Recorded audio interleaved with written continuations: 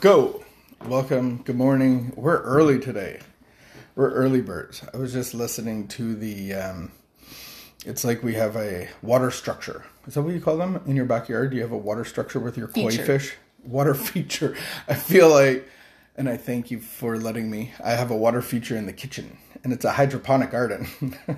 And there's this constant flow and trickle of water for my basil. My Thai basil and my newfound love for chili peppers. Red hot chili peppers and purple ghost peppers. And it's a beautiful thing. Why are we doing this so early today? Because I have to leave. You have a play date. I have a play date. It's like, remember we used to have play dates with other people's kids and we'd go to where? We'd go to Cosmic Adventure. So basically you're going to adult Cosmic Adventure. Are you excited? Mm-hmm. The spa day. Are we allowed to talk about the spa today? Sure. I've been to the spa, and typically I wouldn't think spas are for men, although like I have obviously some gender stigmas. No, I would have some stereotypes. Gender stereotypes, and the spa would definitely probably be one that. But you took me there, mm-hmm. and it was like Wonderland in a different context. Like, it was so extravagantly massive. And they have little huts with steam. And they have cold pools, hot pools. What else did they... Oh, shh. At the spa, they shush you. You love to be shushed. My one thing that I made a mistake was it was very cold out and I didn't have footwear. And I was struggling with that. And then they have like a salt thing. There was a few things that you struggled with. The salt thing, there was a room and then like a salt thing, like where there's buckets. And then I thought you put it all over your head and then I got salt in my eyes. There was people wanting to help me. It's interesting. It's like daycare for adults. I walked... Oh, and the real trippy one, there was... okay. Pablo... I feel like we should do our reading. They don't have... Pablo with the ball. Yeah.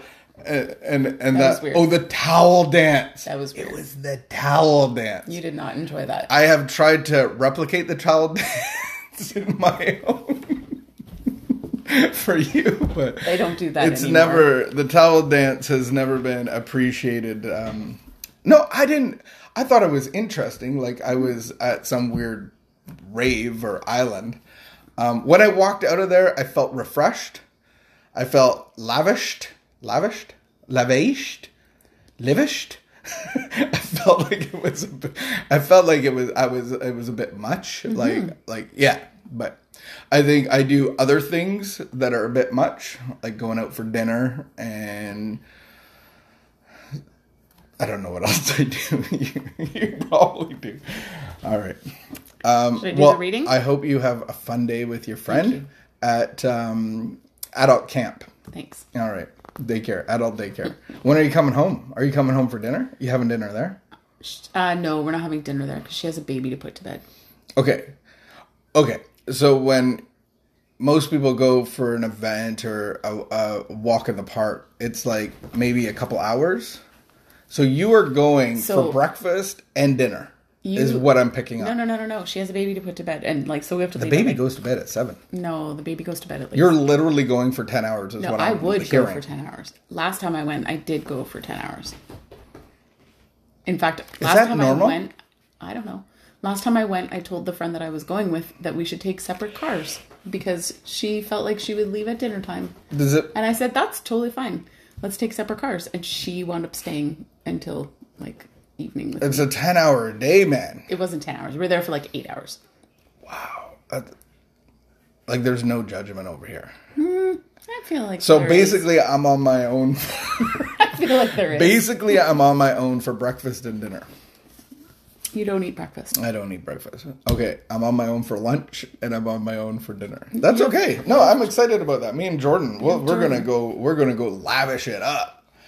I thought about what if my friend needs to leave and I don't want to leave yet, and I just stay there how much would an Uber be? Oh my goodness. Pick you up you got Chelsea? Serious problems. No, but I would.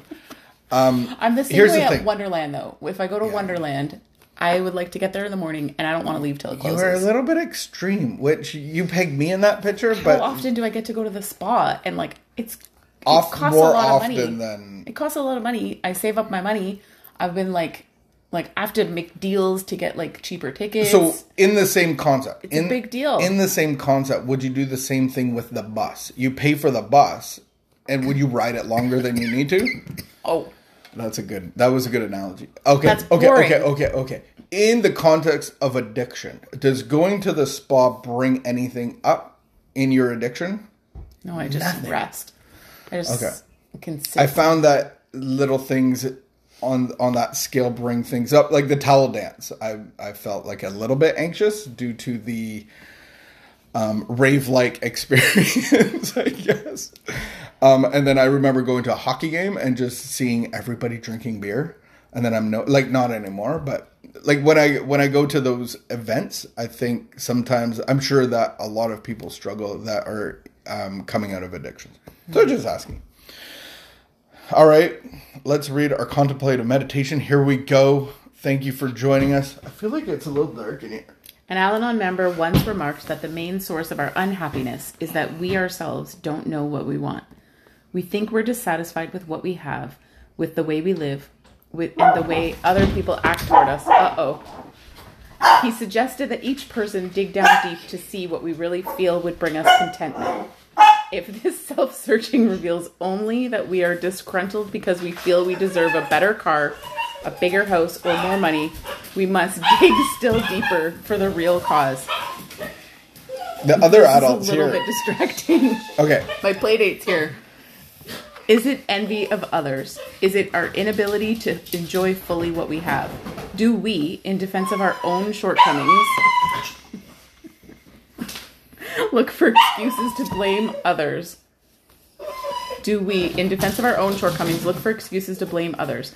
I can find serenity only by rooting out my discontent. I must acknowledge to myself the real reasons why I react as I do. Am I doing my share? If not, my dissatisfaction may be due to unrecognized guilt. Is it difficult for me to feel and express appreciation? I will try to develop a sense of gratitude.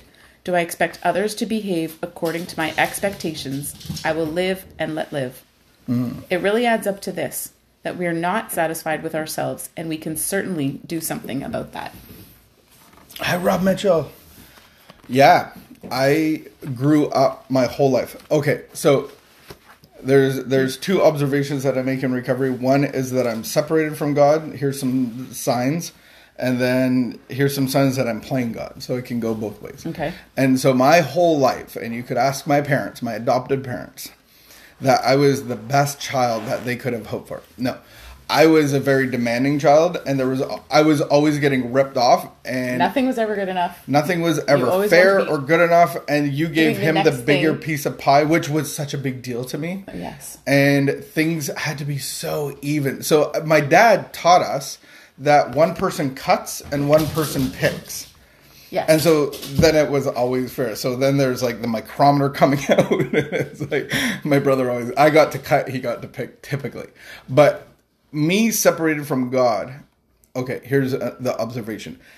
Alcohol or drugs, my problem is what alcohol and drugs relieve. And so when I had alcohol for the first time, it relieved me of something. And that's what it relieved me of being discontent. By being irritable, restless, and discontent. Not being happy. Comfort. I think of discontent, our dog. Mm-hmm. You know when she wants to sit on a blanket? What does she do? She goes around and around and around, and it's like, sit down! And that's in here, and alcohol takes that away. So me being separated from God, I have that. Me playing God, it's a different characteristic. I'm full of self-pity. I'm full of fear. I'm full of resentment, and I'm full of dishonesty. Usually dishonest with myself. And so I relate to this in an extreme way. I remember in early recovery, in our end of our addiction, I remember you wanted a Band-Aid to a gashing wound, bleeding. And you were like, if only you got me my own car, then it would be okay. And then if only you got me my own house, then it would be... No, and then I look back on that and I'm like, she's so sneaky. She planned. In my defense, we were living in your parents' basement. Yeah. It's really not... And we'd been living there for 3 years to save money to buy a house. and then the bottom. And we'd save nothing. So that's the what did they say? Serenity? Rooting out our discontent. Rooting out our discontent. Actually having a relationship with the living God, the creator, actually pushes out discontentment. And we have purpose and we have meaning. And that's where we need to end today. May you go and keep the peace and be content and serene and clean. All right. Much love. See you later. Have a good day at the spa. Thank you. Whatever your spa is.